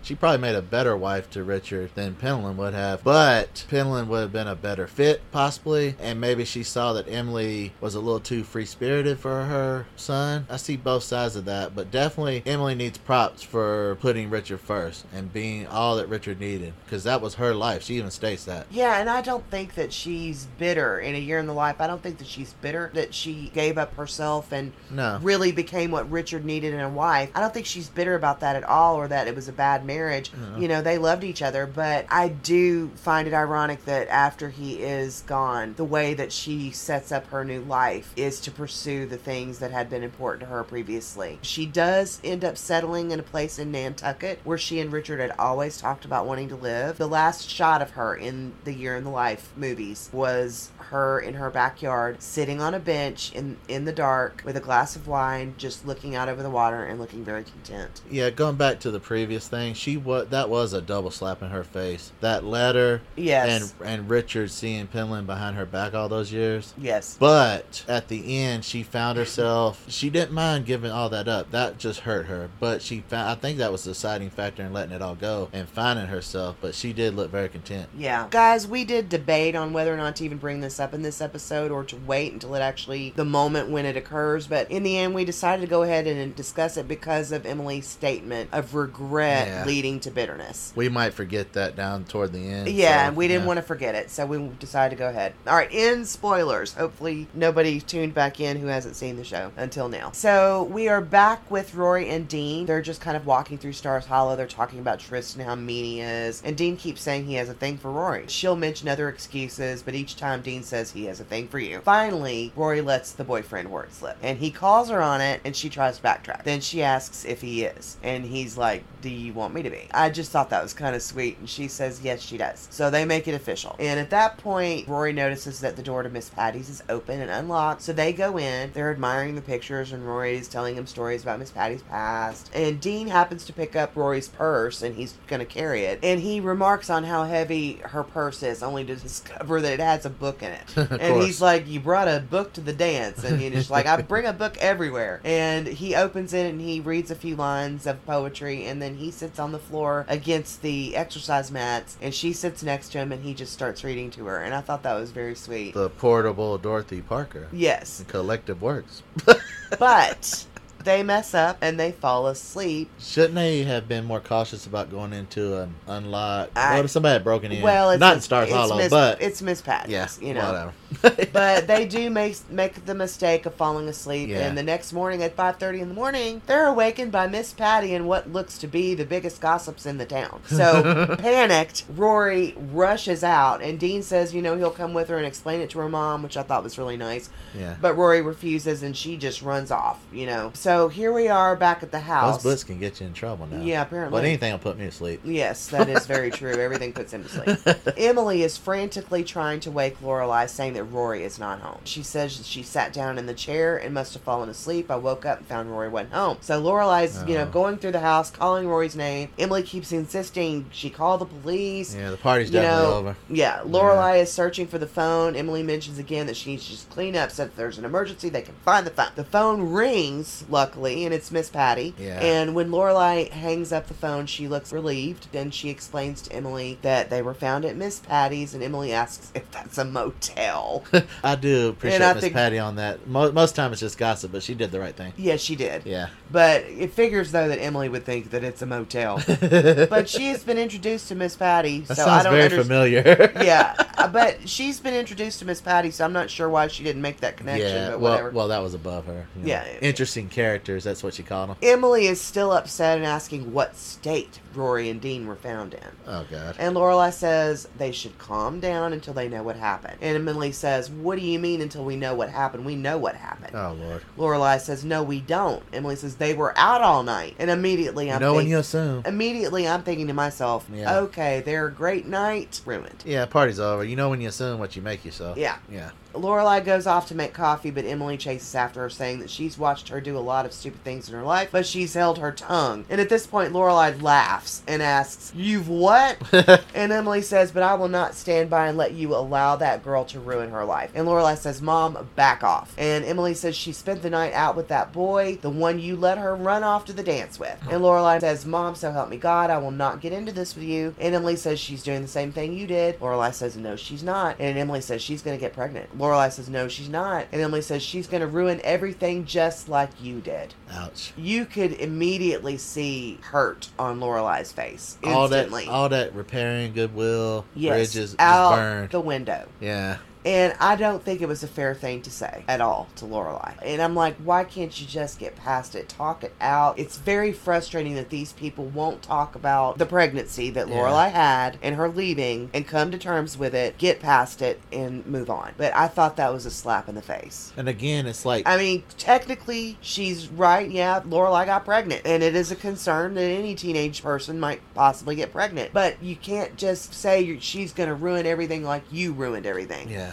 You know, it's the saying that she ruined everything. And Lorelai says 3 times, "No, she's not. No, she's not. No, she's not." And she's really lost it at this point. She's angry. She said, "Rory is a good kid, Mom. She's not me." And I thought it was sad that Lorelai had to say she's not me. In other words, I wasn't a good kid. And Emily says, "What kind of mother are you to allow this to happen to her?" And Lorelai says, "I don't know, Mom. What kind of mother were you?" Tit for tat. Emily says, "You're going to lose her. You're going to lose her just like I lost you." And Lorelai said, "I am not going to lose her. Do you hear me? Even if I hadn't gotten pregnant, you still would have lost me. I had nothing in that house. I had no life. I had no air. You strangled me. I do not strangle Rory." She says, "Oh, you're so perfect and I was so horrible. I put you in good schools. I gave you the best of everything. I made sure you had the finest opportunities, and I am so tired of hearing about how you were suffocated and I was so controlling." Well, if I was so controlling, why couldn't I control you running around, getting pregnant, and throwing your life away? And at that point, Lorelai says, "Get out." And Emily is taken aback and she says, "What?" This was, you could almost say that this could have been an inner dialogue of Emily's. She was talking to herself. As I mentioned earlier, she's conformed to that lifestyle, was she suffocating inside. You know, there's a lot going on here. Yeah, but this is the first time that I've ever seen Lorelai react that strongly, telling her to get out. Oh, she was totally justified in that.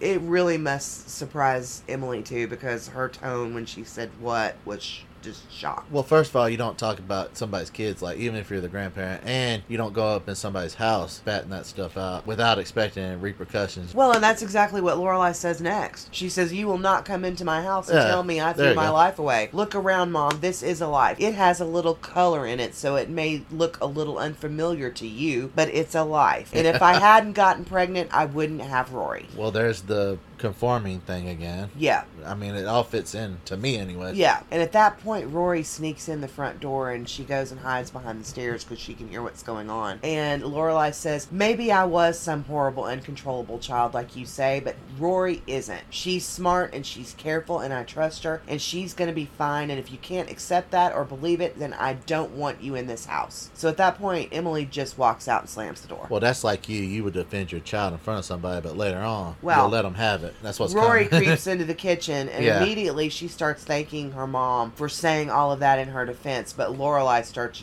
yelling at her. Exactly. And yes, that's true. It's one thing for you to have a conversation with your child and get on to your teenage daughter or your child at all, whatever age they are, about a decision that they've made that you don't think is good, or a path that they may be going down, or a fear that you may have. Yeah. But questionable. Yeah. That's okay for you because you're the mom, you're the parent. But for somebody else to say it, that's not acceptable. I would debate somebody else to the ground in defense of my kid. I don't care if they're right or not, if there might be an inkling that they might be right. Even as a step parent, you got to tread lightly.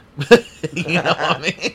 But Lorelai says, "What were you thinking staying out all night? Are you insane?" Rory's like, "I'm sorry, it was an accident." Lorelai's like, "You're talking to the queen of staying out all night. I invented the concept. There is no accident. You can't do this, period." Mm-hmm. Rory said, "Nothing happened." She said, "Do you have any idea what it's like to wake up with my mother here and find out that you never came home?" And Rory said, "Oh, so this is all about Grandma being here." And Lorelai says, "No, it's about the feeling of complete terror when your kid isn't in her bed in the morning." Oh my gosh, and I can relate. Yeah. And Rory says, "I'm sorry." And she says, "And then it's about a whole different kind of terror when you find out that she spent the night with some guy." And Rory said, "I didn't spend the night with him. We fell asleep." Lorelai says, "You're going on the pill." pill. And Rory says, what? That is your first and reaction, Lorelai though, says, isn't it? yeah.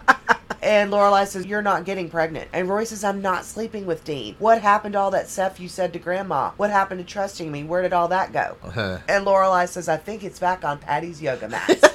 And I think that is funny, but it wasn't said in a funny manner. Patty appreciate. And Rory says, this is crap. You know I didn't do anything. You know this is an accident. You're just mad because I screwed up and I did it in front of Grandma and she nailed you for it. She said, well, I'm sorry. I'm sorry that I screwed up and I'm sorry that you got yelled at, but I didn't do anything and you know it. And then she storms into her room and shuts the door. And Lorelai just kind of sits at the table with her head in her hands. What pieces of this do you think Rory was right about, and what pieces do you think Lorelai was right about? To an extent, she's right, but she doesn't have kids of her own, and she doesn't understand the dynamic. She's too young to understand how you would defend your kid, and then in private you would rake them over the coals because you're still the mother, you know? And she's going at it as, you're my friend now. She's kind of more, you're not my mom, you're my friend. But no, she has to be the mother too. Yeah. She's still confusing that. But yeah, Rory is right in the fact that she was letting her Emily get in her head a little bit, but she's trying to blow off what she did. Wasn't a big deal. Well, that is a big deal. Remember what I said earlier in the episode of, you think because she argues with Emily that she doesn't see Emily's points. Yeah. But here we have two instances in this episode where she took in what her mother said, and she shares the concern. You're going on the pill. You're not going to get pregnant. And sometimes you don't realize it, but seeds get planted, and then later on you think it's your idea. Yeah. Yeah. Well, but I don't think enough time has passed for it to have been a seed that grew. You know what I'm saying, though. Little things get into you. I definitely agree that Lorelai had every right to be upset that Rory did this, because you don't do that to a mother. You don't stay out all night and not call. But I do think her blowing up was her mother's influence. Yeah, I do. She was already mad. Yeah. So she might have handled it in a little bit less of a at the beginning she was like, way. Calm down. But then her mother got her riled up. See? Exactly. That's what I'm saying. Well, and then her mom said so many ugly things to her, and she said so many ugly things to her mom in that conversation before Emily left, that she was just mad by that point. It's easy to transfer that energy onto someone else. That's so when Rory showed up, her concern turned into an attack on Rory. Righteous indignation. Righteous indignation. The message was right, but the delivery was wrong. Yeah, she's a little off that. And if Emily had not been there to get her riled up, Lorelai would have handled that differently. Different situation. Yeah. She would have probably said a lot of the same things. But nicer. More nice. She would have couched. Yes. Now, do you think it was a fair statement for Rory to have said, you're just mad because I screwed up and did it in front of Grandma and she nailed you for it? To a point. You think there was validity in that statement? Yeah. Emily hadn't have been there, she wouldn't have known about it. So she wouldn't have got so upset about it. Well, that's true. But she's trying to say, though, that you're just mad because... No. She's mad because Grandma she was out all night. That's what she don't realize. That's what I'm saying. Rory doesn't realize that fact. You could fall asleep, but she still spent the night with somebody. And Rory, you know what I'm saying? Not in that sense, but she still was out. Two things. Rory did not have the benefit of hearing the entire conversation. No. So she doesn't know how badly Emily went after Lorelai and some of the horrible things that were said. And until you have kids, Rory, you don't know. Exactly. And then number two, Lorelai would have been mad either way. She just handled it wrong because her grandma was there and she nailed her. All right. So I guess we made our case. We have settled it. Yes. In the court of popular opinion. What do you think? Don't know if anybody agrees with us, but there you go. Parents out there, you just don't understand. Yeah. All right. So Mark, what do we have for Scott's I Am All In podcast for the week? Okay. Where is Luke Danes? There were 2 parts. So actually, I'm going to do this in reverse. Let's do the second part first. He interviewed Carla McCloskey. She was the first assistant director on Gilmore Girls. She was the go-between for the director and the rest of the crew. If you find that interesting, they talk all about that. I listened. I was fascinated. On the rapid fire, I wanted to point out she doesn't drink coffee. I relate to that. She smells snow. We both relate to that. And she thought, this is always a topic of interest here. Who's the daddy? She said Luke was the daddy. She took it to a whole nother stratosphere there. Because he's kind of like her stepdad, if you think about it. Yeah. So, let's not go there. So, let's move on to the first part. Scott wasn't even in the episode. They talked about that. He even got paid for it, though. So, that was that. Nice. Yeah, that was nice of them. He appreciated Dean's defense of Rory, which we both agreed. He stepped up as a good boyfriend, right? Oh, yeah, absolutely. They attempted to dwell into the psychology of Tristan. What makes him tick? His home life. Oh. What's going on there? Scott Patterson loved him. Yeah, but Scott wanted to Luke, quotation, Tristan. Mentor him, be a father to him, like he did Jess. That is something that Chad Michael Murray mentioned in that interview that I watched, was that Scott took all of the younger guys under his wing. So he is like Luke. Yeah. Wow. That really makes a lot of sense. I said he's basically Luke, but I'm just going to stick with that. I'm standing by that decision. He loved how Chad layered his character, which he believed led to the One Tree Hill. Yes. And didn't he also say that he thought that relationship with him and Rory could have led to something cool also? Oh, yeah. Yeah. Well, like I said, he liked the layering of his character. He had several fans call in and weigh in on the topic and ask questions, which he seems to do. That's a little pattern they're starting to do, format. They reenacted the Ask Dean to the Dance scene. That was so funny. With Heather from Seattle. Well, shout out there to you. That was fun, entertaining. They actually tried, which I want us to do, the mashed banana toast. Oh my god. The consensus was heinous. Yes, I said most non-triumphant. Like, yeah. Bill and Ted.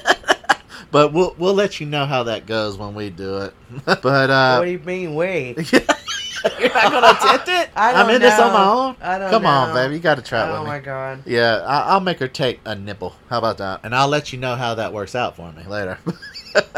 Pray for me, people. I'm gonna attempt the impossible. Yeah, moving on to the pop culture segment. They mentioned that Barbara Stanwyck was in the Back to the Future movie on the marquee with Ronald Reagan. She sure was. On the Essex Theater marquee. Yep. That movie was Cattle, Queen of the Montana. Yep. That was also because they referenced Ronald Reagan later. The actor, he's president, that's why they tied that in, actually. That ties into my reference of Dean in the tree, stalking earlier. What were you doing, George? Bird watching?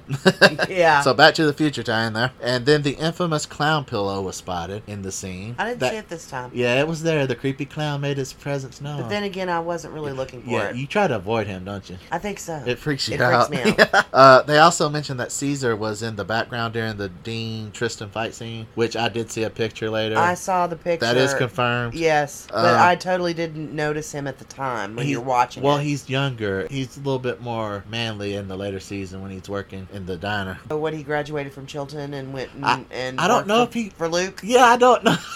I don't get that. He went from Chilton to the diner. Yeah. Maybe he was a head chef. I don't know. They said the making of the dress out of the curtains was a Sound of Music reference. But we already... And you know what? I will give it to them. It can be used as a Sound of Music reference. But that was more for the kids. She made clothes for herself and the kids out of curtains. But it wasn't necessarily a dress. But before that movie... Yes. The first movie where somebody made something out of a dress was Gone with the Wind. Curtains out of a dress, yeah. Curtains out of a dress. But that was specifically for a dress. But I want the people out there to decide, which reference do you agree with? Their Sound of Music reference or our Gone with the Wind reference? You decide. Let us know. Go with ours. Exactly. Well, we appreciate. Yes.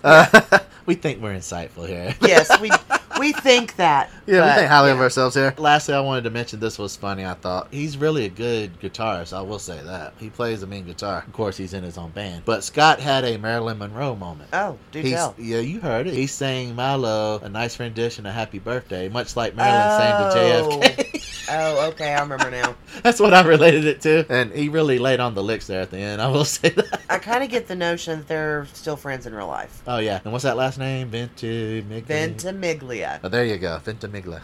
I still don't say it right. Still didn't do it. Whatever. But I do. He's one of my favorites, though. Don't get me wrong. I make fun. But This Is Your Life, yes. Oh, gosh. Yeah. He's America's Dad. America's Dad. A much needed improvement. Yes. Well, that was it for the podcast. Yes. So let's get into what our favorite Loreline was for this episode. I'll have to go with Emily when she said, "You did a lovely job with Rory and the dress." I love that line, too. Finally, a compliment without a slam. I really love that one, too, and I wish I had thought of that one when I was thinking of which line. I'm still pretty confident in which one I chose. I went with Dean, his line to Tristan at the dance, when he said to Tristan, "I'm not fighting you. It'd be like fighting an accountant. I'll call you when I need my taxes done." Yeah. That was hysterically funny to me. That's what he looked like, because Dean didn't have the towel. So what was your Rory? I have a feeling that we're going to have a lot of sames here. I'm going with the touching moment shared between Emily and Lorelai when she's taking care of Lorelai, and Lorelai saying, "Thank you, Mommy." I thought that was the same scene. That I got picked. me. It got my feels going. That was the same scene that I picked because just Emily showing how caring she could be. Yeah, what it could have been. Showing tenderness to Lorelai that I've never seen her show before. Very unguarded. And Lorelai's response, calling her mommy. I've never heard her call her mommy before. No. And it was almost like she was a young girl again, before anything had gone wrong. Yeah. And back in time or something. It was very sweet and tender, and I love that. Yeah. I loved it. So what was your Emily? Once again, I think it's going to be the same. Well, all good things must come to an end, and Apparently. Emily blowing up on Lorelai because Rory didn't come home that night. I was glad that Lorelai told her to get out of her house. That was justifiable in my opinion. I think it was too, after all the things she was saying. Yeah. I picked that one too. Definitely the morning after fight for me as well. I just hated that it ruined what little ground they had made the night before. Those bridges are burnt. Yes.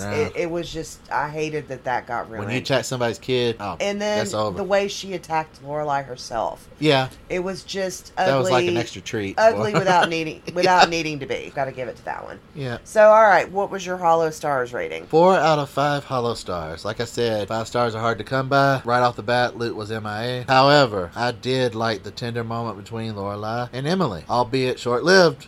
I did appreciate Dean defending Rory and being a good boyfriend. That was a plus for me. Yeah. So, mine, I also gave it 4 Hollow Stars as well. I did miss Luke, just like you did, but I don't feel that there would have been a place for him in this episode. No. Because there were 2 main places, the dance or the house. There were 2 distinct storylines going on. Yeah. Rory, Dean, the dance, Lorelai, Emily, bonding or fighting. I don't see how, and then Suki, of course, was the only other person really. She wasn't really needed either. If you think about it, Michelle, Richard, Luke, all those, Suki even, they wouldn't even have been missed. Suki being there.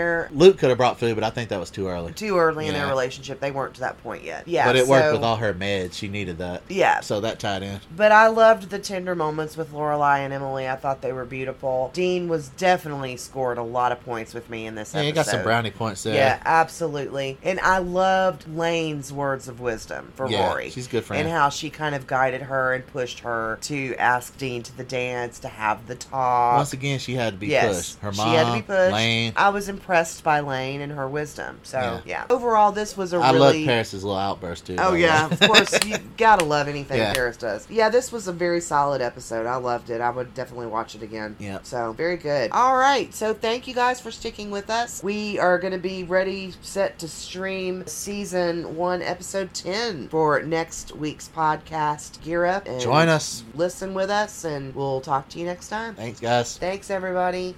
Bye, bye. Bye, bye. Bye. Bye.